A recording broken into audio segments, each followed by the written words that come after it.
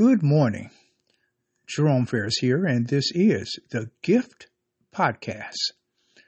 Today's word, early meditation. Coming out of Psalm number 5, verses 1 through 3, where it says, "Give ear to my words, O Lord. Consider my meditation. Hearken unto the voice of my cry, my King and my God, for unto thee will I pray. My voice shall thou hear in the morning, O Lord. In the morning will I direct my prayer unto thee, and will look up." You know, the secret to a close relationship with God is to pray to Him earnestly every morning. To take that time, and the reason that the morning is so important is that in the morning our minds are free and clear and fresh from any problems that we may have. It's a new start, and it is an opportunity to begin the day with God. And the psalmist here, I believe it's David, he takes time to say, "Lord, good morning." To say, "Lord, consider my meditations this morning to you. The time that I am taking, I value, because it is so important that I begin this day with you. I direct my prayer to you, O God, and I look up." We look up because we know that is where our help comes. It comes from God. And so as we look at this, it stresses the importance of communicating with God daily. And my question to you is, do you have a regular time for prayer and reading God's word?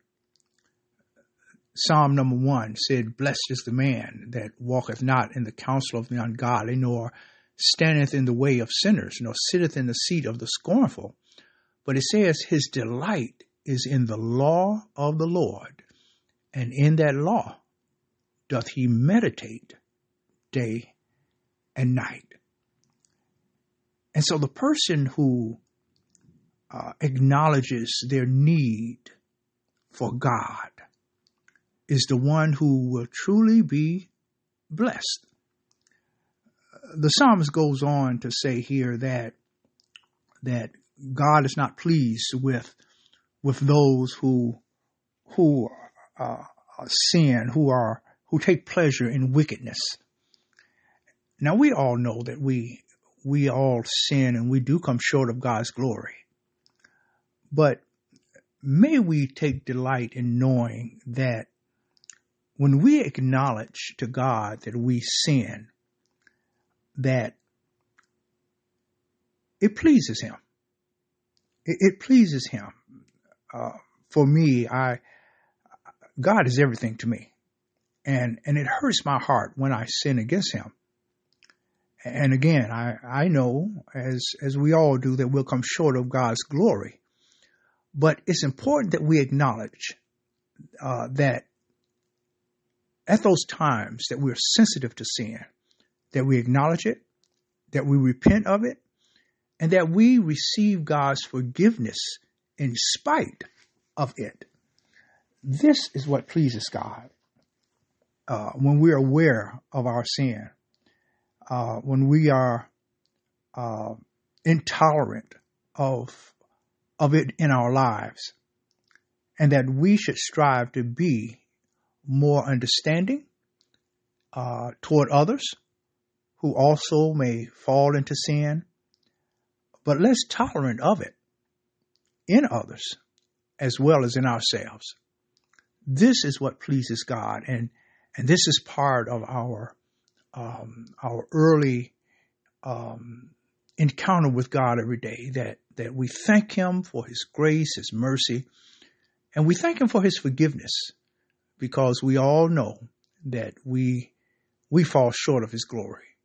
But great is his mercy towards us. And for all those who put their trust in the Lord, we can rejoice.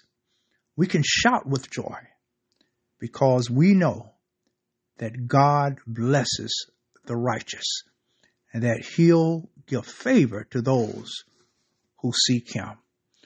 And so I just want to encourage you this morning with this word that we seek God in the morning, that we meditate on his word during the day, and that we look to him to guide us and to direct us.